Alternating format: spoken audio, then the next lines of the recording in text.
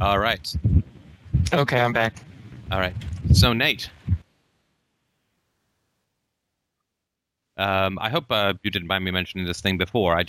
That was sort of been my experience, and I didn't sort of like to bring it up right away just in case it turns out to be nothing in particular, but it was just something that I was sort of noticing. And so when I said that I was trying to teach people how to think in the anarchic way, with this sort of two sides of the conference table thing, when I was trying to get people to think that way, then you said, well, why provide them with answers at all then, right? Yeah. So help me understand that bit. Well, I was kind of just referring to your first book. You had said you were trying not to give answers, but just ask questions. Okay, help me understand. And again, you could have a good point, but just help me understand, because it's interesting, because I don't get it as much from you overall, but I do get it from some people, and I just want to sort of understand it, because I don't understand that thinking, and that could be my own limitation, of course. But so for you, it's like, well, Steph said in a previous book that he wasn't going to provide answers, so why would he provide answers in the next book? Right. Maybe. Right, because in that book I said, I don't want to give you all the answers in this book because it's a lot of fun to explore anarchism, which I'm going to do in my next book in practice, right? In other words, this book is about establishing the ambivalence. The next book is about going to be answering some questions and teaching you how to think in more detail in this way, right? Right. And I've often heard you say that if you want to teach someone how to think, you don't give them answers, right? Well, you don't give them all the answers for sure, but you do have to give them some answers, right?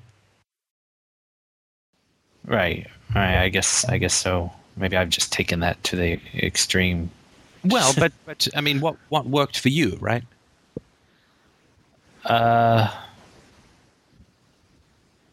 Well, what worked for me was I guess, yeah, getting all the answers up front, or not all the answers, but just getting some answers up front and realizing that there were other answers, and then, that opens the door to, well, if that's true, then, that just gets you thinking, I guess. So maybe, I don't know why that didn't occur to me in the moment. And, well, actually, having thought about it on the way home about and first of all, let me say that there's two distinct feelings that I feel right now. One of which is a good feeling that it's kind of like an optimistic type feeling that I wouldn't normally feel, but for some reason now I'm noticing this more. But I'm glad that you feel comfortable being honest about that with me. The feeling annoying, because that's that's hard to tell some people, I guess. Well, and I certainly don't start out with the absolute knowledge that you're being annoying, right? I could be highly ambivalent about putting answers in or not, and find your question to be annoying because of my own ambivalence, right? Well, that's possible, but you did say that I don't know if it's all the questions I've asked over the past few weeks. I don't think that's the case, but maybe I'm wrong. No, it's not been all of them, but certainly an unusual number, I guess you could say. But that doesn't, because maybe you just see something in me that I don't, that nobody else is, and zeroing in on it. It could be, right? It could be. So I mean, that's why when I bring it up, I sort of want to understand what your thinking was in asking the question, right? Because you could have something that is really useful that would be very helpful for me, right? Right, and if I understand this correctly, the reason, or at least the theory as to why one theory as to why you're finding the questions annoying is that they're kind of overly simplistic and obvious questions, that anybody would have thought of, or perhaps not well thought out questions. I'm not sure I'd put it that nicely. Which again would be just my feeling. Again, like, it doesn't mean anything. I don't think it's like that they're not well thought out, because I don't find that in general, though it could certainly happen, but I don't find in general that I get annoyed at questions that just aren't thought out. Right? Because, I mean, all questions to some degree aren't thought out because we don't know the answer and all, right? So is it that maybe they're questions that are so simple that it's kind of insulting to ask, maybe? I didn't feel insulted because I didn't feel offended. Okay. Well, those are my two ideas. What can you? Well, okay. I mean, I can certainly tell you what my emotional experience was, and then you can sort of see. I felt some irritation, and I also felt like I was in a sort of impossible situation. And the way that I would characterize it is, if you're standing in front of the biggest cathedral in the world that towers over you, and someone who can see perfectly well comes up to you and says, "Can you tell me where the cathedral is?" What would you feel?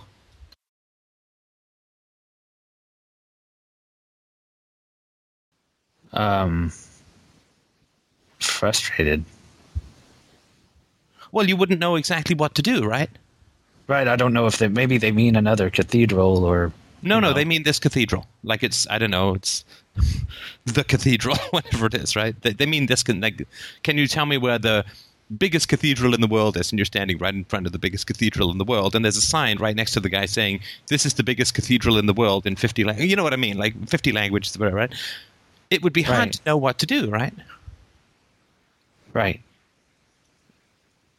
And that's what I mean, sort of. But it would also be kind of irritating, right? Yes, it would be. And tell me why. Well, because it's just so obvious. It's right there. Yes. And go on. And maybe you feel like you're in an impossible situation because if you just sort of point to it, then you're in a position of making them look stupid, I guess. Well, it's tough. Yeah, no, I certainly do understand that, because it's kind of tough, right? It's like, what do I say, right? Right. And when you said that I'd been asking questions that were annoying, I had this wave of horror over me. Horror? Oh, no. Yes. I mean, and that was my first experience, was just the wave of horror, and that lasted until maybe the freeway. And then I got on the freeway and I started a recording, because that's, for some reason, that's how I've been able to sort things out. But I remember us talking at the barbecue about, that you gave an example of a conference where you ask if there's anybody that has any questions about the subject at hand. The guy gets up there and starts making long speeches about, something completely unrelated, and then the truth is he just wants to get up there and talk because he wants to seem sort of, I don't know, because he wants to be involved. Or right, and I didn't consider that to be the case. In my opinion, I didn't think that's what you were up to. Well, the reason that came to mind is because what I have felt or experienced with you over the past several weeks, actually, is this tension, and I don't think it's just between you and me. I think it's just you and everybody. And of course, you mentioned all the podcasts. You even did podcasts on tension around that time. So I kind of wrote it off as that. But it sort of persisted, this tension. And I couldn't tell exactly if it was just me or if or what. And then you would come in and talk about a problem you were having or something you're ambivalent about, or and then I feel this large degree of tension, like, oh wow, I really, really want to help because he's helped me so much, and I've been wanting to help people too, and then I feel, oh no, I have nothing to contribute, I can't help, so I try to help anyways, and maybe these questions come out in that moment. Oh, I see. So when I was talking about, I mean, the challenge with the book Practical Anarchy is that I have to provide some answers, right? Because otherwise it's just like, think in terms of reciprocity and voluntarism and everything will become clear. And it's like, well, it's not that easy, right? Like, it took me 20 years to come up with these answers, so I'm not going to pretend that there's some mere framework that is going to answer people's questions about anarchy. Think of it like this, and everything will become clear. Just because people don't know how to think like that, right? Right.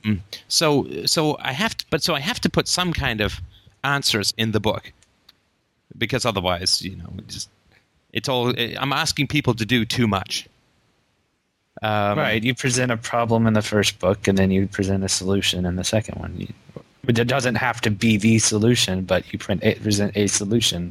Right. But at the same time, if you want to say, here's how a stateless society can work, clearly you could never be done, right? Right. It's like, okay, so those are cocaine vending machines in the kindergarten, but what about the heroin injecting stations in the nurse's office or whatever, right? I mean, there's some damn thing, right? It's the international ownership of certain kinds of fish that are migratory.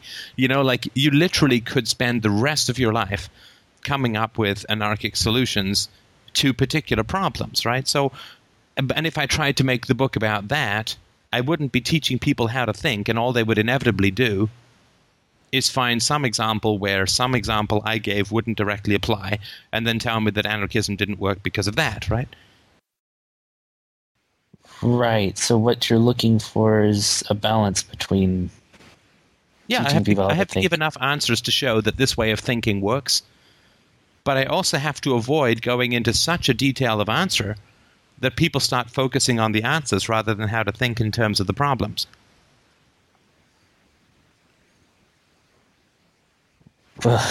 It's really complicated, and I've gone back and forth with examples. Like, I start off by taking one example all the way through, which is national defense. Say, okay, here's national defense, top to bottom, back to front, all the way through, as much detail as I can come up with. And then I progressively remove layers and I say, and here's the principles that I'm using to solve this problem.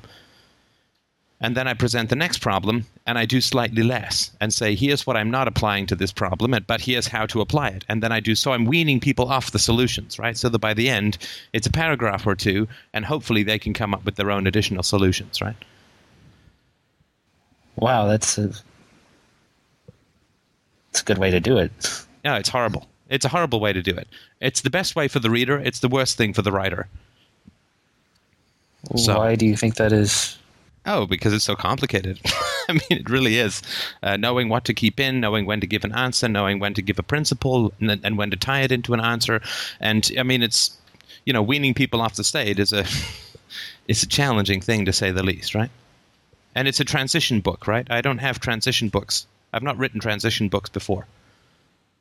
From here to here, right? Because, I mean, maybe a little bit of untruth, but UPB was, here's ethics, as I see it. I wasn't trying to wean people off one thing and put them onto another thing, right? Yeah, that's. I don't know if I could ever do that. That's just. Oh, it's horrible. It's like writing a program that has to be backwards compatible to DOS 1.0, but run in Vista 64-bit. I mean, it's horrible. I mean, it's really tough, right? And that's why it's been so draining, this book. It's a real balancing act. I can imagine. Yeah, so I mean, so for me, and you know this, right, from chatting with people in the chat room. I'm not telling you anything that you don't know, right? Which is, you establish some principles, you provide some answers, you ask them to answer the questions themselves, you ask them what their definitions are, and so on, right? Right. You don't just say to people, well, anarchy works, statism sucks, and if you don't agree with me, I'm going to get Greg to kick you out. Oh, that doesn't work? Oh. No. Well, right? So, because you know the delicacy of transitioning knowledge, right? Yes. Oh, do I ever?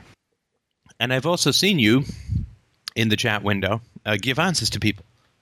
And that's not bad, right? I mean, you trusting your instincts, and I thought sure your instincts are perfectly right, but I see you give answers to people, right? Yes. And then you say, well, how did we get there, or what are the principles, or whatever, right? Yes. And when I do give answers, I sometimes go, I just gave an answer instead of asking a question. Well, but this is around trusting your instincts, right? The transfer of knowledge is complicated stuff, right? Right. Because if you don't give any answers, then you're just going to frustrate people because they don't believe that it works, right? Like if you're teaching someone a magic trick, it's usually worthwhile to show them the finished product so they see what it is that they're getting, right? By investing in the time into figuring it out, right? When you're done, like karate classes will often start with the karate demonstration, right? Right. Now, I don't know how to get there exactly or how to do it, but I can see what's at the end, right? Right. And then you go through the process of recreating that in some... I mean, it's big, messy, challenging, instinct-ridden, complicated stuff, right? And then once you arrive at the answers and you've gotten there through the path of knowing how to get there, or through the path of being taught all the moves, and then when you get there, you get to sort of where I am right now. Well, not so much lately, but where I am right now is not remembering where I came from. Right. And see, that's the real challenge of learning, which is once you've learned, you forget how hard it was to learn, right? Right. I mean, so it's like, come on, this is obvious, right? And I have to keep reminding myself, it's not obvious till you get it. And even after you get it, it's easy to forget how hard it is. That's kind of why I wanted to start doing the role play thing, or coming in as guest, or just doing role play on purpose or whatever. Right, and that will certainly help. But and of course, I see people in the chat room. I mean, clearly working with two different definitions and not asking for definitions, right? I mean, and it's just reminders, right? Because It's easy for us to forget how hard it was to learn all of this stuff. Then it's easy to forget to apply it, right? Because the culmination of wisdom is the intermittent habit of forgetting that you're wise completely, right? Right. And this, of course, is even more true in terms of personal growth, right? I mean, it's easy for you to feel the horror, to get frustrated with yourself, to fall back into social anxiety. It's not as perpetual as it was, and it's not as deep, but it still happens, right? Oh, yes. Right, so that forgetting that occurs is, for you, highly complex, right? You're there, then you're back, then you're forward, then you're sideways. It's a hurly-burly, right? Oh, yeah. Yeah, I think that I wrote that process out recently, and I could have gone on forever, but... Right, so you know how incredibly complicated it is to transfer even some fairly technical knowledge about anarchism, and also because what we do is so closely tied into the family, consciously or unconsciously, we have the additional volatility of tapping into people's personal histories as well, right? Oh, yeah. Yeah. So you know all of this complexity very, very well, right? Yes. So then when you say, why would you put any answers in at all, to a guy whose podcast series started with answers and then worked back into principles while providing new answers with some additional principles and so on, right? When you give me something like, well, why would you include any answers at all? It feels to me literally like you're standing in front of the sign that says, this is the biggest cathedral in the world, and you can't see 9/10 of the sky, and you're saying, where is the biggest cathedral in the world? Because the complexity is completely evident to you, right? Yeah. So So it would seem to me that you're not that comfortable with the complexity, or there's something about the complexity that is troubling you. And you have this almost angry urge to make it simple. And I associate that, again, this is just my associations, Nate, but I associate that with really annoying parents, and specifically with religious people. Because religious people will just say, if you're sad or depressed or anxious, they'll say, smile because Jesus loves you. Right. It's like, look, it's really simple. That's just the way it is. Just turn that frown upside down, right? Or people, I mean, because religion and statism and other things too, but religion and statism are idiot answers to the complex questions. How do you alleviate poverty? Holy shit, it's a nightmare. I mean, it's a really complicated nightmare. I mean, how do you get someone to quit drugs, quit smoking? It's really complex, right? Oh, yeah. And yet, people, willpower, like they'll just break it down to something. I'm not saying you're in this category, which is why it was annoying, right? But they'll break it down to just something retarded. Well, how do we deal with the problem of the poverty? I don't know. Fuck, it's really complex and it bothers me and I'm anxious about it. So screw it. Let's just give a bunch of guys a bunch of guns and tell them to shift some goddamn money around and say that the problem is solved. Right. Or tell an alcoholic, if he wants to quit drinking, to submit his will to a higher power and attend AA meetings twice a week. Well, yeah. Except it's even at least that says it's complex and he needs help. Right. But it's just like saying, just put down the bottle. Why do you even pick that bottle up? It's not good for you, right? Well, it's complicated, right? Right. Because the only alternative to it being complicated is that people are just retarded, and they're not. People are very smart, right? Right. And so when you say to me, well, why would you have any question? Why would you have any answers in there at all? You're tempting me to look at you as retarded, and I won't do it because I know you're not. In which case, then, something else is going on. Because this is not complexity that you're unaware of, right? Right. And particularly because you've been trying to help people, good for you, right? But you've been really trying to help people. It's tough, right? Oh, yeah. You win some, you lose some, you kick yourself. It's like trying to catch frickin' greased fish with your bare hands when somebody's randomly dropping vaults into the water. Yeah, I think of a few people that have really frustrated me. Well, sure. And the worst thing is, when do you just bail out on the frustration, right? Yeah, that's... Especially if they keep putting it back in front of you. Yeah. My mother used to do this, and again, this is all my baggage, right? So this is probably why I was feeling stronger than I should have, but that doesn't mean it's wrong. It doesn't mean it's right either, but it just means that my mother used to have this. She'd just go into these things, if a woman wants a man to do something, she just sits on his lap, she snuggles up to his neck, and she breathes into his ear what she wants him to do, and by golly, he's just gonna, like, she would just reduce it to this retarded coy manipulation. And it's like, well, why the fuck can't you sustain a relationship for more than 3 months, you crazy old bat, if you're so fucking wise about, how to do it? Oh, yeah.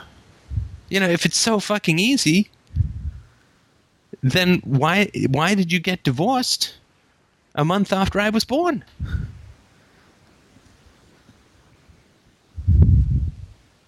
Yeah, right. So I know that you have a subtle, intelligent, brilliant mind, right? So when you say to me, just why would you put any answers in at all? It's obvious. Just don't put any answers in. Right? I know that you're fully aware of the complexity, but I feel that you're using me to avoid something in yourself. And that's a ridiculously convoluted answer, totally anti-RTR. I'm totally aware of that, but if we could just hold on to it for a second.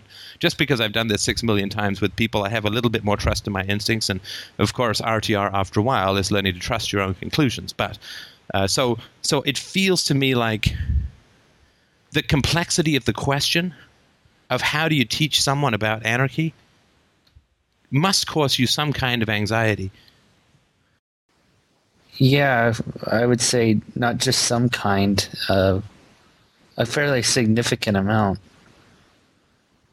because I get these. Well, today, for example, I get to work, and I do my usual work routine in the morning, and I find some time. I get on the boards, and there's this post from this guy who says, "Well, why is rape is not rape if you're submitting to rape?" Basically, And then he moved that to taxes or something like that. Right, and he was saying, well, if you submit or comply, then you're supporting their rape. Oh, is this the guy who later came into the chat room talking about, you either you flee or you submit or you fight. Right. And I assume that's the same guy. I don't know why he's in his vest. It's unlikely it would be a different guy, but yeah, sure. And you feel anxious about that, right? Well, yeah, and I sort of logged into the chat room and posted a link before I answered the post. I posted a link to it saying that I feel really frustrated by this post. And I think, I tried to lay out why I thought it was frustrating, because what he's implying that, the victim is at fault, or,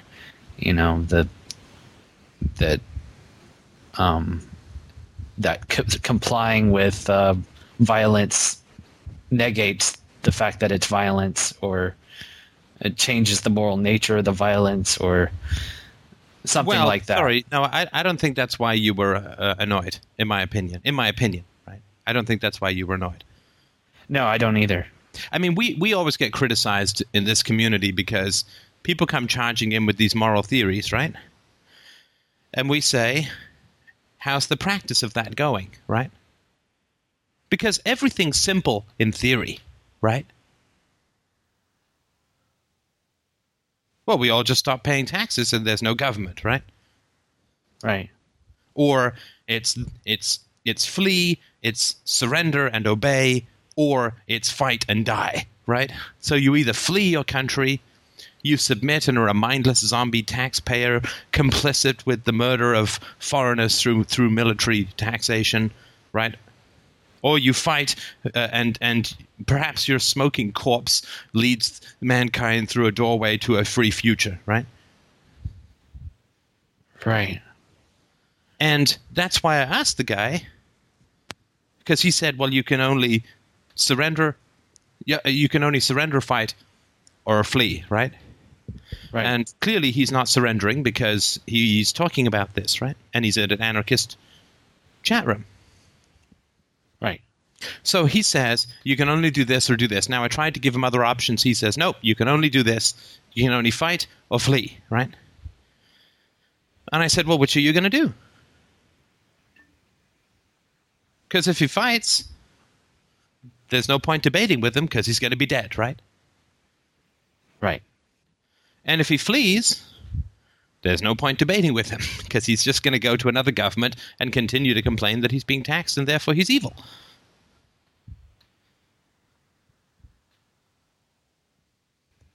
That's just really... Well, the reason that I ask people how's that theory working out in practice is if they're not practicing it, then it just seems simple. But as we all know, it is not so much the thinking of philosophy that is tough, it is the living of philosophy that is tough, right? So when you ask how is that in practice, like how is it working out for him resisting? Well, what are you going if you say to me, I have to go somewhere and I can only go either north or south, and I say, well, which way are you going? Right? Right. And he says, well, neither. It's like, well, then there's another option, isn't there? Yeah, that is. No, there is only north or south, and you must go one way or the other. Well, which way are you going? I mean, that was the whole debate, right? Well, which way are you going to go? I'm not going to go either way. It's like, well, then there are other options in north and south, which is standing at the crossroads, right? Or whatever, right? Right. But he would always say, there's only these two things. You have to do one or the other. Which one are you going to do? Neither. Then there's another thing. No, there's only these two things, right? And that's because he's not living his values. And everything seems really fucking simple when you're only talking about it, right? Oh, yeah. Everything seems totally black and white. It's this or it's this. And that's why you know that when somebody somebody spouts out a simple solution to a very complex problem, you know that they're not putting it into practice. Yeah, I mean, that's the whole goddamn thing that we had going on with the Ron Paul people. Hey, Right. if you guys have got a theory that says you can take a violent organization and turn it to peace and plenty, then forget about the federal government. Start with your local organization. Start with organized crime. It's much smaller. It doesn't have nuclear weapons. There's no military-industrial complex. It doesn't have the allegiance of the general population. Start there. If you're so knowledgeable and wise about how to turn violence into virtue, start with what you can control. Start with your family. Right? Because when you start with your family, or you start with the mafia, or you start with the Hispanic organization that I used as an example, join that and turn it against Hispanics. Not that anybody should be, but, you know, that would be an example. Join the KKK and turn it into the NAACP. Right? But people don't want to actually try and live this stuff. They just want to talk and talk and talk and talk and talk. And bullshit. They realize... Sorry, go ahead. They realize when they try to put something like that into practice just how complex of a problem they're talking about, which is kind of what your machine of evil thing was. Yeah, once you try to actually put this shit into practice, you realize how hard, how complicated it is. And from there, you learn some patience, right? Because it's humbling. It's totally humbling. I mean, how am I going to say I'm going to join Congress and then free America if I can't even turn my own brother into a decent person? Or the women I dated before my wife? Yeah. Because once you actually get in there and try to change people, and once you actually live your values, you realize it's really complex, right? And we should be relieved about that, as I said in the podcast. We should be hugely relieved about that. Because if it wasn't dense, complex, and really hard to change, there'd be little point changing it, because it would just change back again. If it changed like a weather vane in the wind, right? Right. What would be the point? It's like getting up there and pushing a weather vane east when the wind is blowing south. I mean, you can hold it there, but then when you let go, it's just going to blow it's going to blow south or some other direction again, right? But the fact that this stuff is so hard to change means that once we do change it, it ain't changing back.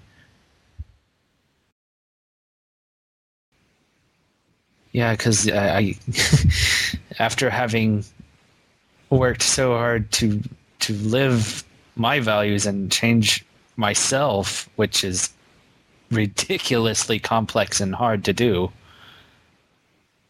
and Right. take It's it's and that's why I also asked this guy, because he's like, well, I'm tortured about where my money ends up, right, with regards to statism.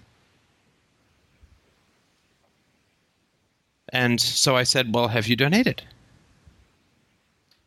First of all, I asked him, is Free Domain Radio a good resource for liberty in your mind? He's like, oh, that was you. yeah, that was me. He said, yes, it is. It's a fantastic resource for liberty and freedom, right? And it's like, well, have you donated? He's like, I bought some books. I bought all the books, right? And this is not a donation, right? Right. It's got nothing to do. The books have nothing to do with Free Domain Radio as far as keeping the show going. Those are just books, right? They pay for the books. They don't pay for the show. They don't pay for the chat room that this guy was in for 2 hours. They don't pay for the podcast. They don't pay for the server. They don't pay for the bandwidth. They don't pay for my time, other than to have written the books, right? It's all nothing to do with FDR. That's just a bunch of books. So he hadn't donated, right? And so what that means is he claims to be so worried about how his money is used for good or for ill, right? Right. And he says this is a fantastic resource for liberty, and he won't sign up for $20 a month. Does he really care about how his money is used for good or for evil? Is it worth $20 a month for him? Is it worth a $20 one-time donation? No. So it just means that he's just not interested in living the values. His values, not mine or yours, his values. And that's why there's no complexity in it for him. It's either this or it's this.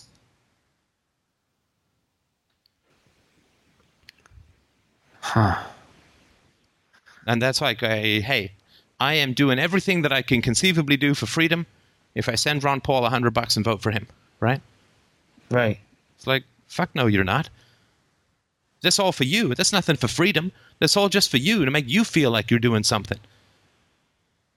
But it's got nothing to do with actually making the world free, handing money out and voting for someone.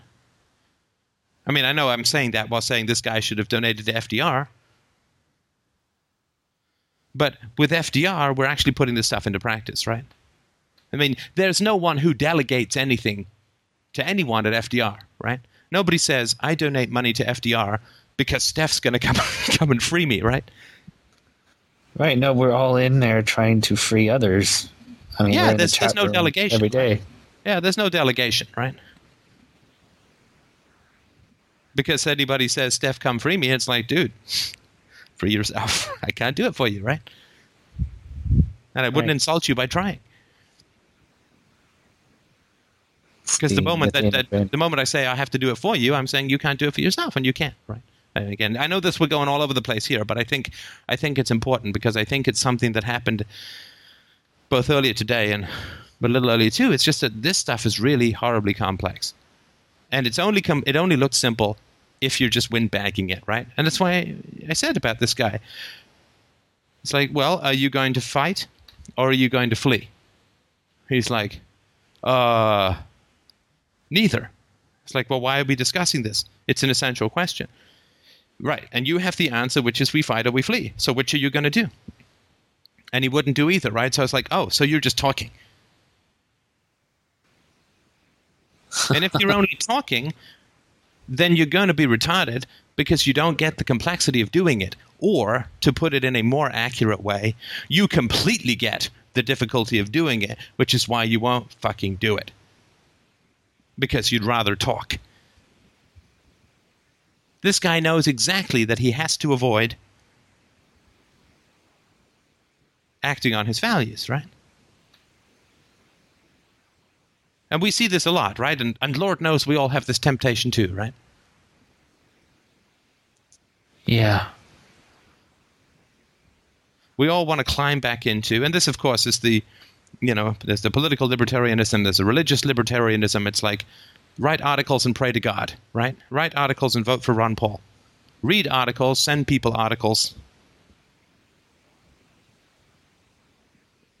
and send a political candidate money, right? Well, that's all just talk, right? Yeah, exactly. And whenever the biggest conflicts that we always get in this conversation is when we say you're not living your values, right? And therefore everything seems kind of simple, right?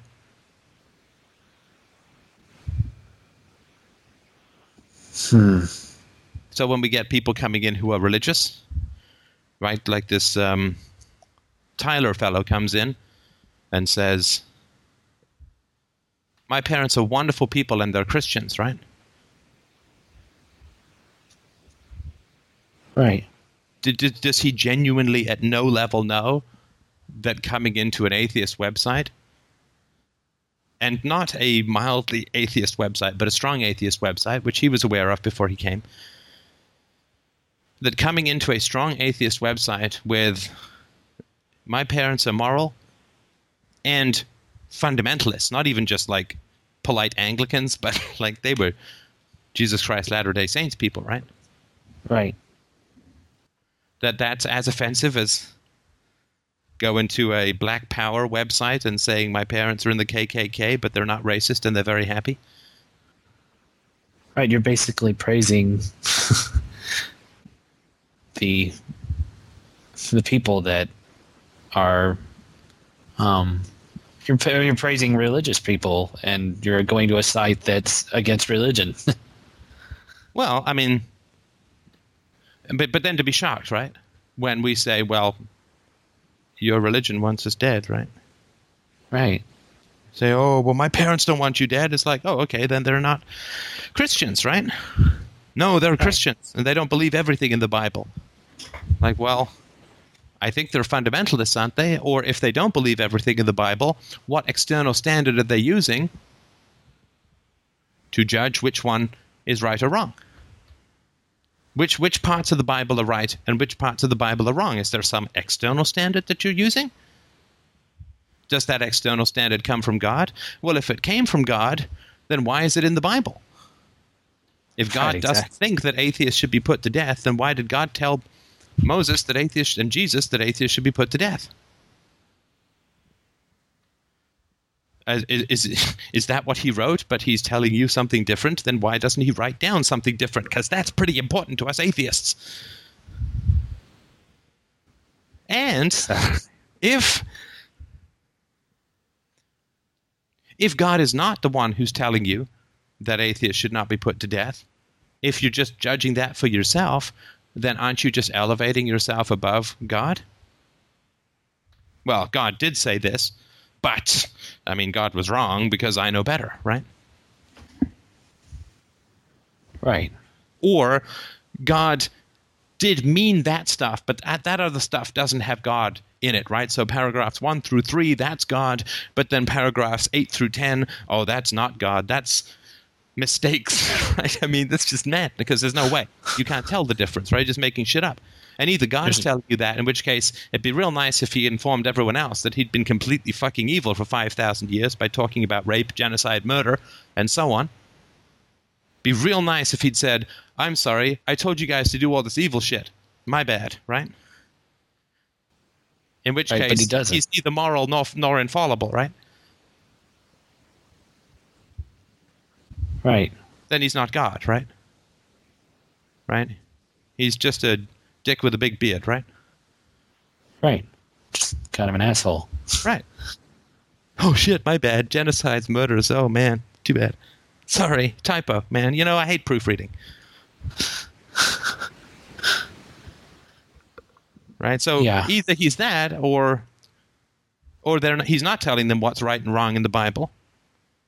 In which case they're just making shit up and they're then bigger than God, which is like unbelievable narcissism, right? Oh, I pick and choose what God says because, you know, God sometimes is right, and then he just kind of goes all kind of creepy and weird on you, right? So I reject all of that stuff according to some super God me external standard, right? Because if you actually try and live the values of Christianity rather than just talk about them, you realize that they're impossible. There's no better way to make UPB come alive than to say to people, live your goddamn values. Because if a Christian tries to actually live by what it says in the Bible, I mean, he's out there strangling homosexuals. He's out there, killing unbelievers. I mean, he's dead, right? Exactly. So he's going to say, well, shit, I can't practice this stuff. But if all they do is talk about it, go and listen to some sermons, dress up nice on Sunday, don't have to live any of it, then they can keep all that shit afloat, right? Right. It's like that guy can continue to be tortured by fight or flee, because it's just in his head. The moment he tries to live it, obviously he's not going to go the fight route unless he's completely death by cop guy, right? Right. Is he going to go the flee route? Well, he's going to go and he's going to find out, well, shit, I'm in just some other place where they tax me now. And then he's going to say, well, these can't be the two answers because neither of them lead to freedom. So there must be something else. When you try to live this stuff, then the complexity and ambiguity and ambivalence of it all comes rising up, right? Yeah, and then the anxiety that goes with the ambivalence, and then the... Right. It's tough. It's complex, right? It's like that guy, the utilitarian guy, came by the board. And he's like, well, ethics is universal and murder is wrong, and that's what utilitarianism does for me. I'm like, oh, well, I have my own ethical theory, but perhaps you could, I don't want you to, have to go and read mine. Perhaps you could share for me how it is that you prove that murder is wrong. And, how did you solve the is ought problem, and how do you reason this from first principles, and so on, right? Because, look, I know how tough it is, right? I know that undergraduate students aren't just going to come breezing in with, hey, I used utilitarianism to create objective ethics, right? Which would that it's amazing, just, right? It would be incredible. I mean, if somebody did that, they would be aware that they had done something that was unprecedented, right? Right. And so they'd come in and they wouldn't be blithely saying, well, I believe this and I believe that, because they would be aware that they were making outlandish claims, right? What did I say at the beginning of UPB? That, yeah, this is highly unlikely. I am making a completely outlandish claim, right? Because if I didn't say that, I wouldn't have any credibility. I mean, I'm not saying I do anyway, but I'd have even less, right? Right. So you just know that people aren't living the value. You say, well, the happiness of everyone is the primary moral value, right? Well, what I suggest, and we'll get into this more when we get into the boot camp stuff, but what I suggest is, how does that work in your life?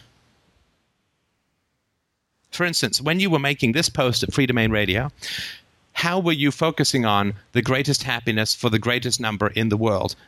How did you choose to make this post on FDR versus every other conceivable thing that you could be doing that would add to your highest value, which is the greatest good of the greatest happiness of the greatest number in the world, right? Right. And he's going to say, if he's honest, I don't know. I just thought it'd be fun to make a post, right? Right, because he's not going to be honest. Yeah, well, no. What he's going to say is, well, we're just making debates here. It's like, no. If this is your highest moral value, how did it pump out that you should make a post on FDR and now reply to this one compared to every other conceivable thing that you could be doing in the world to make people happier? Right. He didn't start his own podcast or his own website. Or whatever it is, right? Whatever it is that he's doing, right? But even if he did, even if he says, well, I've been doing my own podcast for 5 years and this and that, it's like, well, how did you choose to make your own podcast rather than, become a doctor and go work for Doctors Without Borders, or, try and invent a cure for cancer in your basement with your, guppies and a lightning rod? I don't know, right? I mean, how is it that you made that, whatever it is that you decided to do, how is it that you made that decision, right? So this guy, I think, was a pre-law, right, or a law student. How is it that you, being a law student,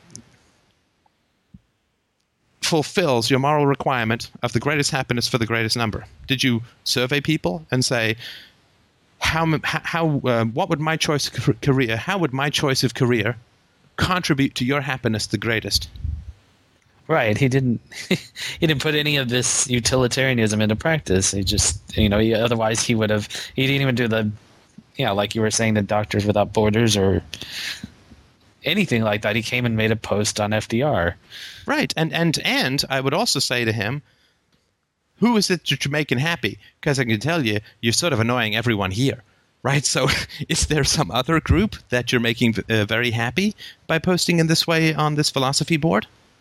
Because if your goal is the greatest happiness for the greatest number, and you're annoying people here, you're already in the hole, right?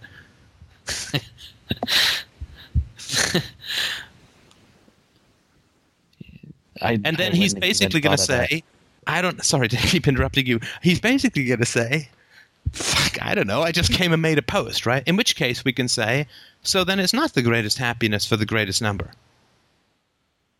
Because you're not living it. Now, the moment he actually tries to live the greatest happiness for the greatest number, he's going to find out what? How hard that is to do. Well, it can't be done. Right, it can't be done. Because what he did was he came back and he mocked my podcast on utilitarianism, right? Right. Because he said, well, you can't figure out what makes people happy, and that changes, and they may not tell you, or they may not tell you the truth, and blah, blah, blah, right? And he just mocked that and said that wasn't helpful, right? So he came back and said his theory was impossible? No, he didn't, right? He came back and said that my objections to his theory were invalid, right? But it's like, but all that tells is that he's not living his values. And the only reason that he can hold such silly values is because he's not living them. But you said he came back with reasons that disproved his own. No, he was the quoting practicality my of reasons. He was quoting my reasons. I say okay. you can't figure out who's happy, and they may not tell you the truth, and it's going to change over time. And sometimes people don't even know what makes them happy. We have addicts, we have drunkards, we have sexual addicts. We don't know, right? Right. Okay, I thought. And sometimes that which is good for people makes them unhappy for quite a while, right? So what length of term of happiness is that? I mean, you can't live it. You can't live it. And that's why I keep pestering people. How are you living these values? How are you living your values? Because if you're genuinely living them, then they got to be UPB compliant, because you can only actually live something that's UPB compliant, because otherwise it's all contradictory and you just have to make shit up, right? Right, and if it were a valid moral rule to resist the state or flee, then he should be fleeing all the time, or resisting all the time. Yeah, I mean, what is he, living on a boat in the ocean? I mean, I don't know, right? But live the values, right? And if you're not going to live the values, then don't talk to me about theoreticals. Because if you're not willing to live your values, why should I listen to you talk about them? I mean, if you have some horrible skin condition and you say to me, I have a solve that gets rid of a horrible skin condition, and you don't and I say, well, you should take it yourself, and they're like, are you kidding me? I'd never take this, but let me tell you how good it is. Right. Well, shut up, right? Like, I don't want to hear you talk about, I don't want to see your PowerPoint for something that you're not willing to take on. So this is why I was frustrated and annoyed by the post. I think so. But that's my thought about it. I mean, what do you think? I think that's right. I don't think I consciously thought it all the way through like that. But I did feel I was being put in an impossible situation, or that. Okay, now that's important, right? So what is the impossible situation? Because you felt irritation, but then you must have had a judgment about that irritation. You weren't curious about it, right? I wonder why I'm irritated. There must be a good reason, because I'm not just a nasty guy, right? But what was your story about your irritation? Well, when I came in the chat room and asked and told people, when you sorry to interrupt you, when you saw the post, because then it's too late, right? Because when you saw the post, when you felt the irritation, what did you say to yourself about it? I said, well, I'm really frustrated. I can't seem to make myself reply to this post. I don't know what to say. I'm just flabbergasted. I feel, what is that extreme frustration feeling word? It starts with an E. Philosophy? Exacerbated. Exacerbated. Good one. Yes. Okay. So, but you had a story about your frustration, which made it bad. Had to. Otherwise, you'd have been curious about it, right? Right. The story was that I'm just not smart enough to think of a good question to ask this guy. Okay, that's one. But another one would be something like, I'm guessing, let me know if it's right or wrong. Here, I'm giving you an answer. Look at that. I think it's an answer. I don't know if it's an answer, but it's what you must have thought, this guy has a great argument. I don't know the answer. and therefore I'm only irritated because I think I might be wrong. That too, I think, went through my mind.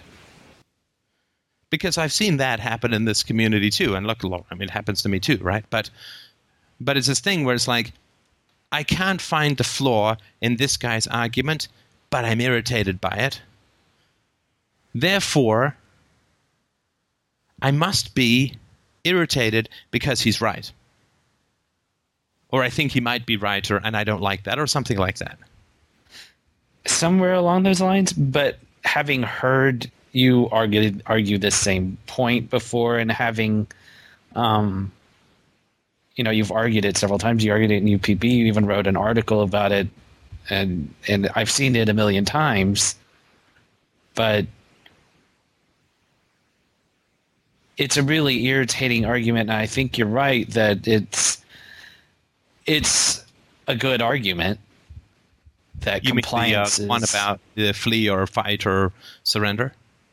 No, I think no, because that's not how I understood his argument to begin with. His argument to begin with was that compliance is freedom, basically.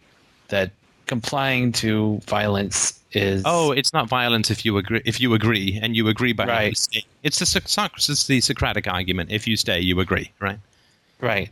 Right. It's if you stay in the country, you're supporting it. If you pay your taxes, you're supporting it, and stuff like that. And so that you have responsibility because you could leave and pay your money to someone else, right? Right. So I mean, there's so many ways to respond to that argument and so on. But to me, it's always essential. And this was going to come up in the boot camp, but I might as well mention it now. It's always essential to understand if somebody is capable of thinking. Now, the way that we learn how to think is not by sitting there and reading books. The way that we learn how to think is by doing, right? Reading all the books in carpentry will not let you put one goddamn straight nail into a piece of wood, right? Right. The way that we learn how to think is not by reading. It's not even by debating. It's by doing. Okay, I'm not sure where you're going, but keep going. Well, so when somebody comes in with a statement that says obedience is compliance, right? Or compliance is freedom, is that right? Right, basically. It's not force if you just surrender to demands. Right. Right? So what are you going to say? Give me your fucking wallet.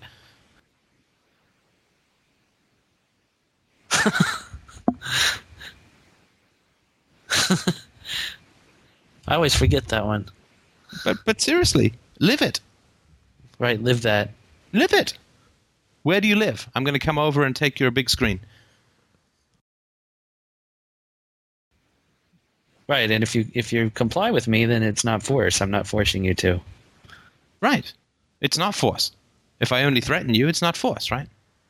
It's not evil, and your freedom actually comes from giving me all your earthly belongings, right? Right. And I could get really nasty with that one, but... Well, you don't have to be nasty, right? But just say, oh, listen, can you give me $5,000? Right? No. Well, why not? What if I threatened you? Well, you just make a theory. What if I threatened you? No. Okay. So help me understand how your logic works, because you've just said that you're not going to do something that you say is moral.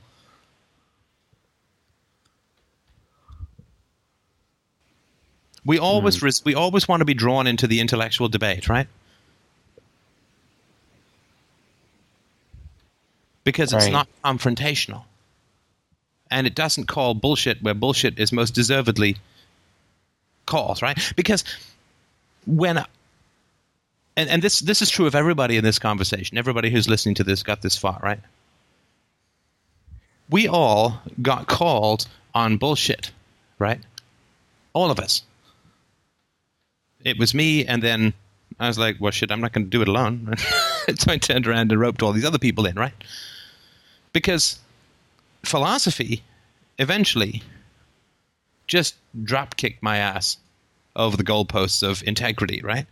Because for 20 years I was like, oh, reason, oh, virtue, right? Oh, A is A, blah, blah, blah, right? Right. And then it's like, look around you. Where are your values showing up in a meaningful way? Is it talk only that you're interested in, or is this stuff supposed to actually have traction in the real world?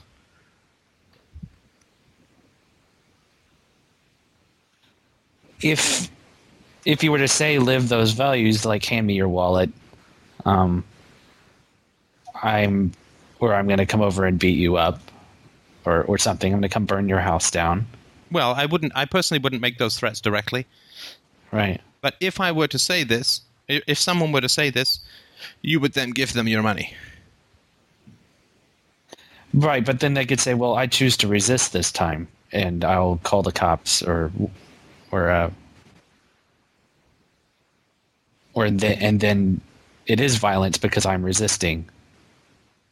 But if I choose not to resist, like if I have an overwhelming force with an army, then he's not going to have a choice to resist, and therefore he should comply, and therefore I'm moral because I have a whole bunch of guns and he's complying. Well, but then if he says, I don't have a choice to resist, then you're saying, so when a choice is taken away, somehow you're more free?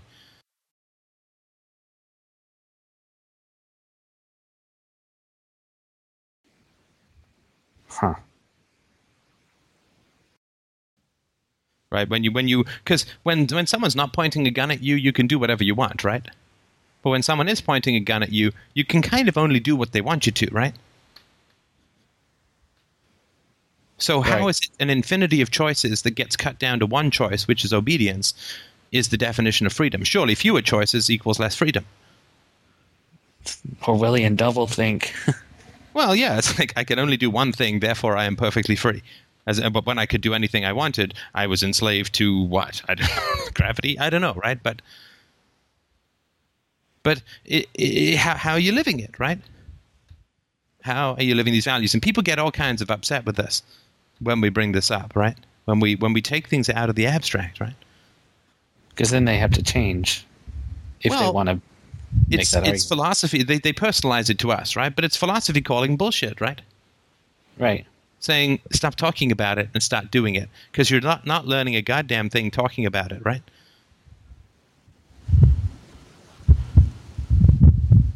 Right. So why do you think I've been asking these annoying questions? Or why do you think you felt annoyed by my questions? Or I'm trying to circle this back around to Sure. the original topic. That's reasonable. Because I'm still not sure what was going on for me exactly, other than that I felt frustrated about. Well, I put a big problem out there, right? And as we talked about in this conversation, it's a big and thorny and knotty and ugly and complex problem, right? Right. Which is how to write this book or whatever, right? And you wanted to shave it down to a kind of retarded simplicity. Don't put the questions in. Don't put the answers in, right? Like, look, it's simple. Just don't put the answers in. It's like, hey, if you're having a problem with the answers, kick him out of the bus, right? Right. The answers are giving you any trouble, take him out back and shoot him, right? So what was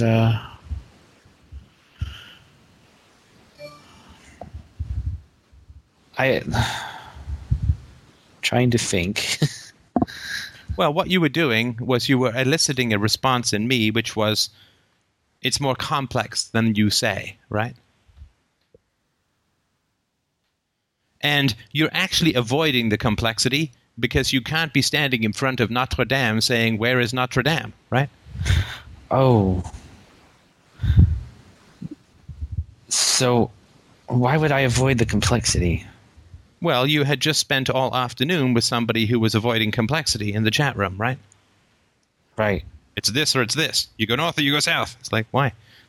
Why are those the only choices? But that's what I asked the guy, right? It's fight, submit, or flee. It's like, well, why are those the only choices? That's not what I do. I minimize my taxes, and I use the majority of my remaining freedom to spread ideas of freedom as far and wide as possible. I feel free. I got to pay them off some money, but so what? I feel free. And I am free. As free as it gets, right? The maximum amount of freedom, right? And it may not be perfect freedom, but so what? I'll take the maximum amount of health as opposed to perfect health, because I'm not sure I'd even notice the difference that much. Right, exactly. But and you see, he just avoided that, right? So I put some complexity into it, right? I also put complexity in by saying, look, if you don't pay your taxes, they just tax poor people more by printing money and creating inflation, right? Greg says I was pushing my therapist and my group into the same box. Why is he typing? Is his mic broken? I just gave him a new one. Oh, but hang on, let's just finish this bit and then we'll go to Greg's, if that's all right. Okay. Right, so I said, look, there's a complex thing where you pay them off as little as possible and you use the mechanisms that have been invented and created by governments like the internet to spread freedom and make the world a better place, right? Right. That's complex, though, right? That takes some sophisticated thinking. And what that does is it puts this guy into the territory of the about me debate, right? Against me debate. Right. Because if he says, okay, well, the thing to do is to try and exist within this statist paradigm, minimize the taxes, maximize my freedom, and work to spread as much freedom and happiness as I can, right? That's complex. Right. That's ambivalent. That's ambiguous. That's hard, right? And it means that you can actually start doing something instead of wondering about whether you'd rather live in Morocco or die in a hail of FBI bullets, which is frankly bullshit, because he's not ever going to do either one of those things. And you and I know that, right? Right. He's never going to move to he was like, the Antarctic has no government. It's like, oh, fuck. Are you seriously telling me you're going to go live in a fucking ice floe for freedom? I mean, come on. You're not going to do that. You're not going to die in a hail of FBI bullets. So why don't we start dealing with some real fucking choices, which are complex and difficult? And will involve you bringing freedom and the against me argument to the religious and political people in your life.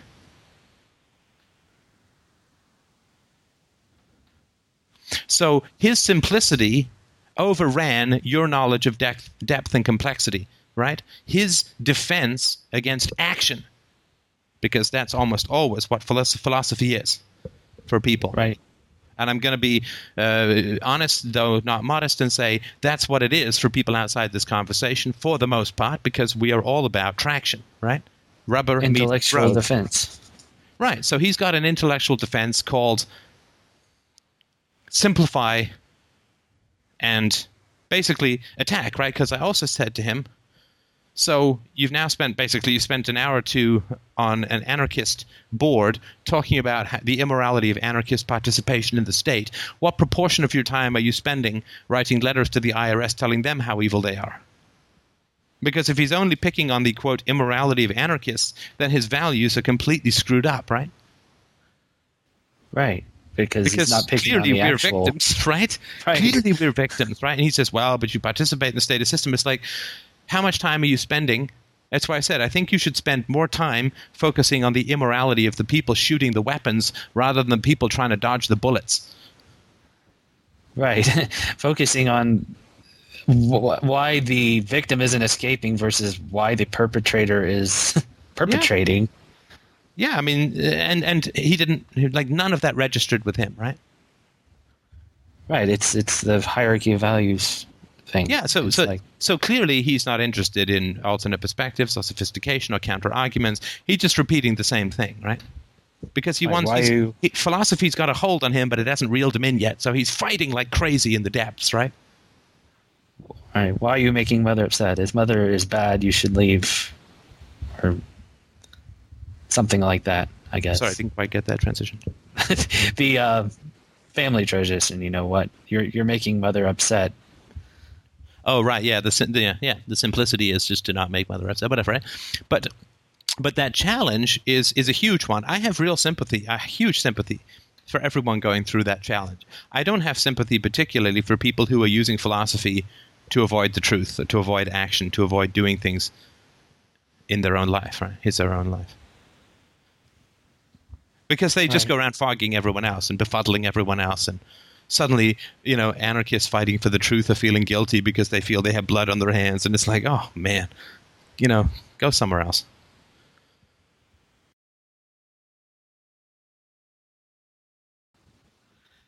And so you asked him about the donations. I asked him about donations. I asked him what he was going to do in particular. I asked him whether he was focusing on questioning the morality of the perpetrators or of the victims. Right?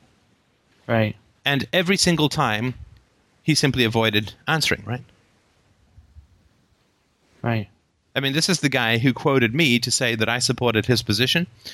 I asked for a reference. He gave a reference that did not support his position, and then he kept not answering me when I pointed out that he needed to withdraw his assertion, right? And everybody saw this and kept debating with him, right?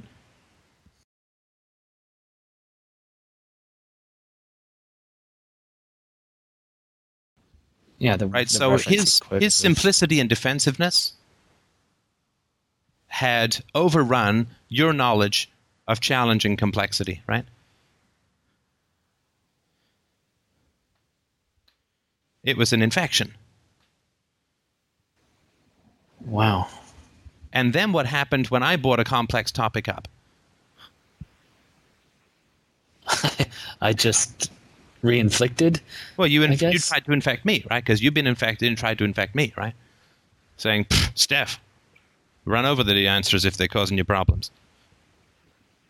So if that was the case this time, then the other times you said that over the past couple weeks, I don't know if it happened at the barbecue or not, but it's possible that as I've been trying to help people in the chat room over the past few weeks,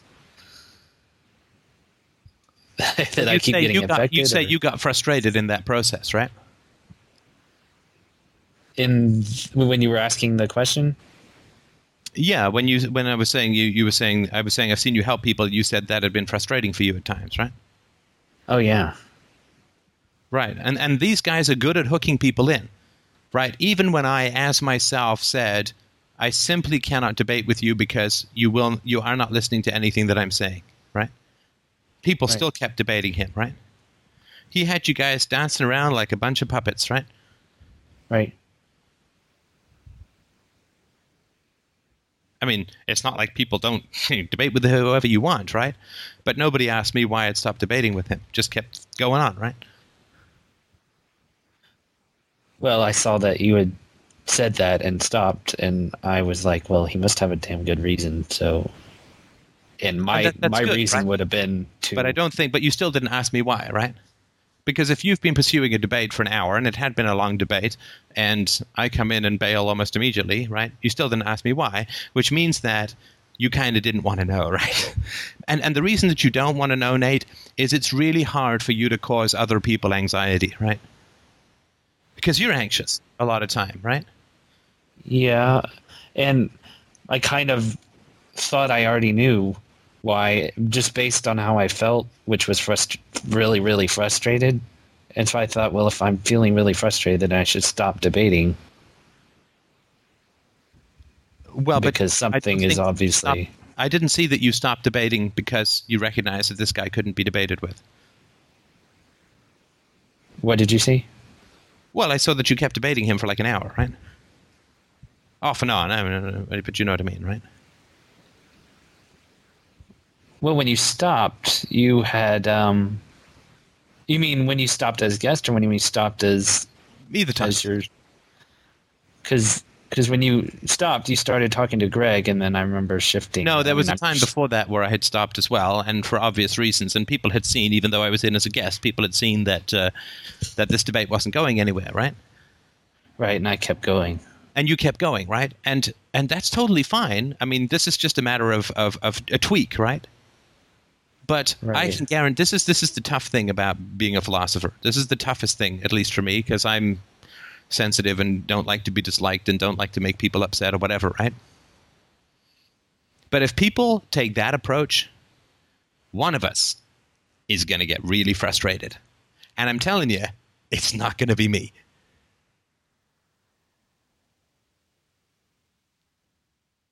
And that's the hard part.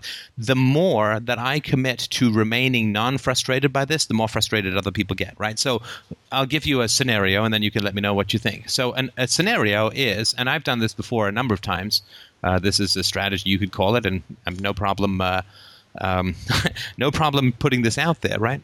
But what will happen is I will say, and I tried this in this case, but nobody responded.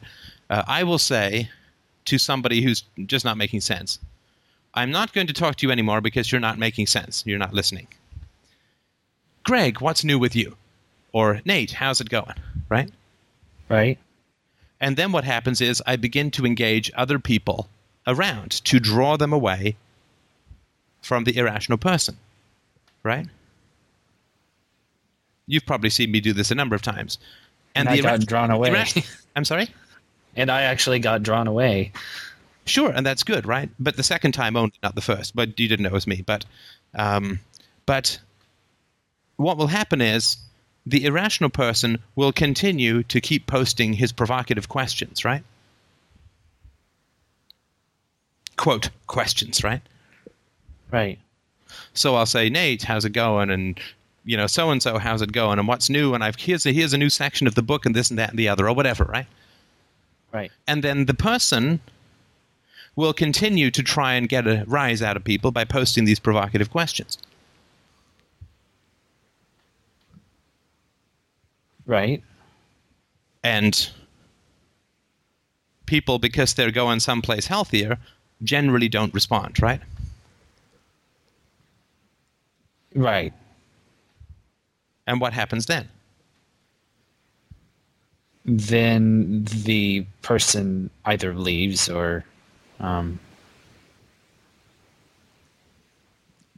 gets angry, or both.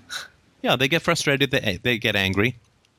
They either escalate or they leave or whatever, right? Right. And they feel very frustrated and upset at that point, right? Right. And I don't like doing that. I don't like that feeling being inflicted on other people. I don't do it to them, of course. Ultimately, they're doing it to themselves, right? And I've done that a couple of times in the past couple of days. There was a guy that I finally got to, what is your methodology for determining truth from falsehood? And he's like, well, there is no methodology. And I was like, well, I'm done here. Right, and that's useful, right? And then he's going to try and draw you in with something else to avoid the anxiety of his own bullshit. And I say bullshit with all the sympathy in the world, because Lord knows we all had it, right? Before philosophy came along and horseshoed our foreheads, right? Right. Oh, yeah. I did. Right, so whether people can tolerate that anxiety, and this is all the way back to Socrates, this is nothing new. Socrates would go up to all these people who claim to be so certain about everything, and he would say, oh, that's interesting. How do you determine truth from falsehood? What is your methodology, right? And some of them would say, holy shit, you know what? I don't have a clue. I've been bullshitting my way through life, right? Let's see if we can't figure something out. And they'd be honest about it, right? Oh, those people you grab onto. Yeah, and they're very rare, right?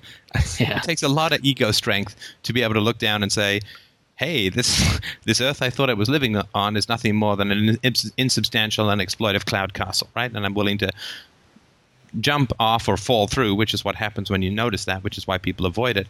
I'm going to fall through, and hopefully there'll be a parachute floating down somewhere below the clouds, right? Right. It's horrible, right? And so people avoid it like the plague. So, and there's no people further away from it than those people who desperately want it, but are perfectly defended against it, right? Because the people who just don't care, it's like, I don't do no philosophy. I mean, those people, like, who gives a shit? Go to NASCAR, right? The two guys in my group therapy. Yeah, like they don't care. They're right. There may be some base sheep-like hostility against it, but they're not going to, But it's those people who are tortured, the most ambivalent, right? because they desperately want to be free, but every time they start to approach freedom, and they can't let the ideas go, but every time they try to approach freedom, it begins to stare them up and down balefully and say, "What you doing about this in your own life, son?" And they're like, "Shit, I'm going back to abstracts. Let me read another book." Those people are the furthest away, right? Right. Like the stalker is the furthest away from loving his victim, right? Like the crazy guy who stalked Jodie Foster for many years, right? I mean, Jodie Foster, frankly, doesn't give a shit about you or me or anybody else who's go, good actress, whatever, right? Right. Right? So we don't hate, even people who hate Jodie Foster but who never approach Jodie Foster, who gives a shit, doesn't even know, right? Right. Mark, his name was, but the guy who stalks Jodie Foster, who is, quote, tormented and obsessed by her and so on, he's the one who is actually the furthest away from loving her, right? Explain that one. Well, because he's scaring her, which is fear right. and terror and, not wanting to get stabbed is the opposite of love, right? Right. So the guy who stalks her is the one who hates her the most. Though, of course, he will tell you that all he does is care about her, right? Right, and all he does is the opposite. And it's the same thing with philosophy. Right? The people who say they love philosophy, but scare and destabilize everyone they come around with and leave people feeling worse, not better, and not in a good way, right? The people who infect other people with indecision and doubt and, they feel lowered. I mean, we've seen dozens, if not hundreds of these people, hundreds at least, floating around this conversation, right? Every time you interact with them, you just come away dazed and not good, right? Yeah, and then you go do a podcast. Or yeah, then that's you, way right? Then you go do then you go do whatever, right? But we've had these people, right? The academics who come in, the people who come in and they just, I mean, it's like putting your hand into a fire, right? It's like, you dread the posts, right? Right. Well, they're stalking philosophy, and they say, "Ooh, I love philosophy. I love ideas so much," but they're actually the furthest away from loving philosophy, even far further, infinitely further than people who are indifferent. Or even people who say, "I hate philosophy, so I don't go to any philosophy websites." These guys are the stalkers, right? Right. They won't let it go. They're just going to come in and shit all over it repeatedly, right? Oh, we won't go there because, yeah, the L word. The L? Oh, yeah. But I mean, that's the situation, right? I mean, they are the polar opposites, right? Jodie Foster, I guess, has a loving girlfriend who makes her feel happy and needed and wanted and good and so on, right? And that person loves Jodie Foster. The stalker who won't leave her alone is the one who hates her more than anyone, though he claims, of course, only to love. And it's the same thing with philosophy. The people who are drawn towards philosophy, this is not a personalized thing, but the people who are drawn towards philosophy and all they do is freak people out and make them doubt everything, they're the ones who actually hate philosophy the most, right? Exactly. They go in undercover, right? That sheds a new light from that perspective on these academics. Oh, yeah, I certainly believe that's the case, because although philosophy can be tough, you should not feel always worse. And, there are very few people who are, fearful of my posts, right?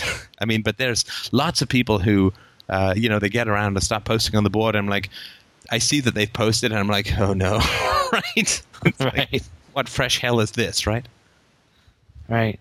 And they're not leaving, right? But they're stalking, right?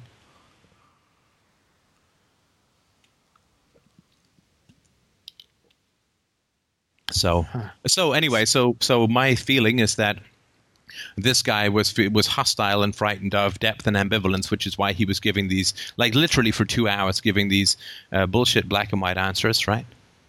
Right. And complexity and ambivalence and all that anxiety, right? And if he'd given up black and white stuff, I'm sorry. I was swimming in that. Right, and you couldn't impose your complexity on him, so he ended up imposing his defensive simplicity on you, right? Right. So then when I came along with something that is complex and difficult and challenging and all that, right? You were like, it's simple, right? Why did you even have answers in there? Just don't give them answers, right? Like, but it's complicated, right? I mean, what am I going to say, right? But like me going into some complicated triple bypass surgery and just saying, I don't know, put a depth charge in his chest, your problem is gone, right? Just, grenade the guy. Simple. Solved. Problem solved, right? Yeah, I can see how that...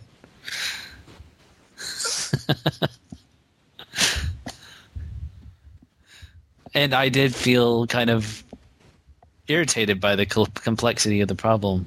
Right. For sure. Because I wanted to help. I really did. I wanted to try and, I was thinking, oh no, I have no answers for him. But here's an answer. Well, you see, and the interesting thing is you said, I don't have any answers, so Steph, you shouldn't give any answers. Not having an answer is good, right? But that's also very simple, right? Say, because the RTR thing is, Steph, I really want to help, but I feel like I don't have any answers, right? Right. But you couldn't RTR because you hadn't RTR'd with yourself about your frustration earlier, right? Right, I kind of just let it fly by and simmer. Right. So if you couldn't RTR with yourself, I mean, we can't be any more open and honest with others than we are with ourselves, right?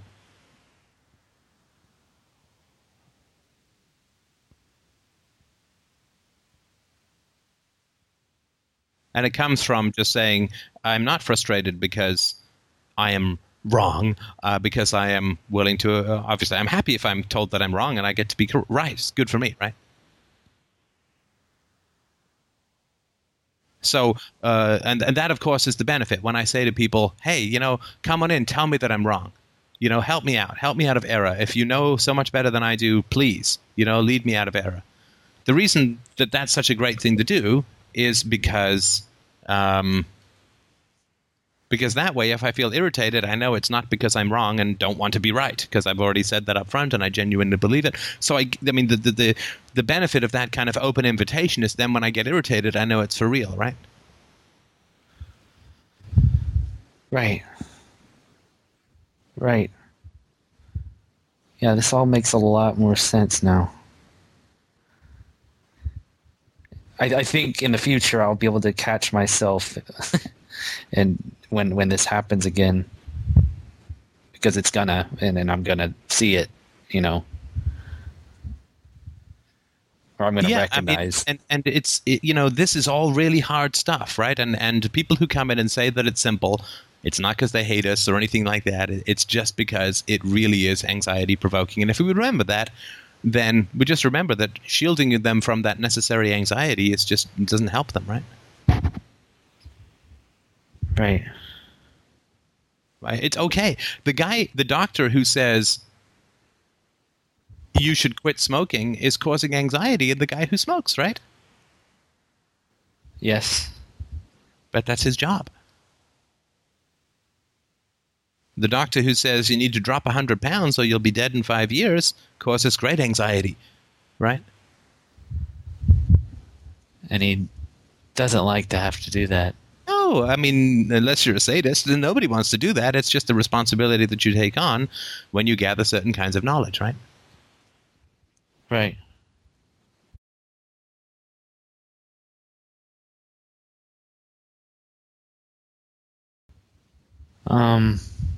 So, Greg, you said you had something about my therapy. I'm sorry. I'm going to have. You can keep chatting if you. I have to go. I'm happy to pick this up later on tonight, but I have to. Christina has put a lovely spread together, and I don't want it to get cold. So, do you guys? Can we pick it up later on tonight? Would that be okay if anyone's around? Yeah, let's pick up later tonight. Later's fine. Okay, Later's actually better. Fantastic. Like I'll talk to you guys then. 10 o'clock or something. Okay. Bye. Bye-bye.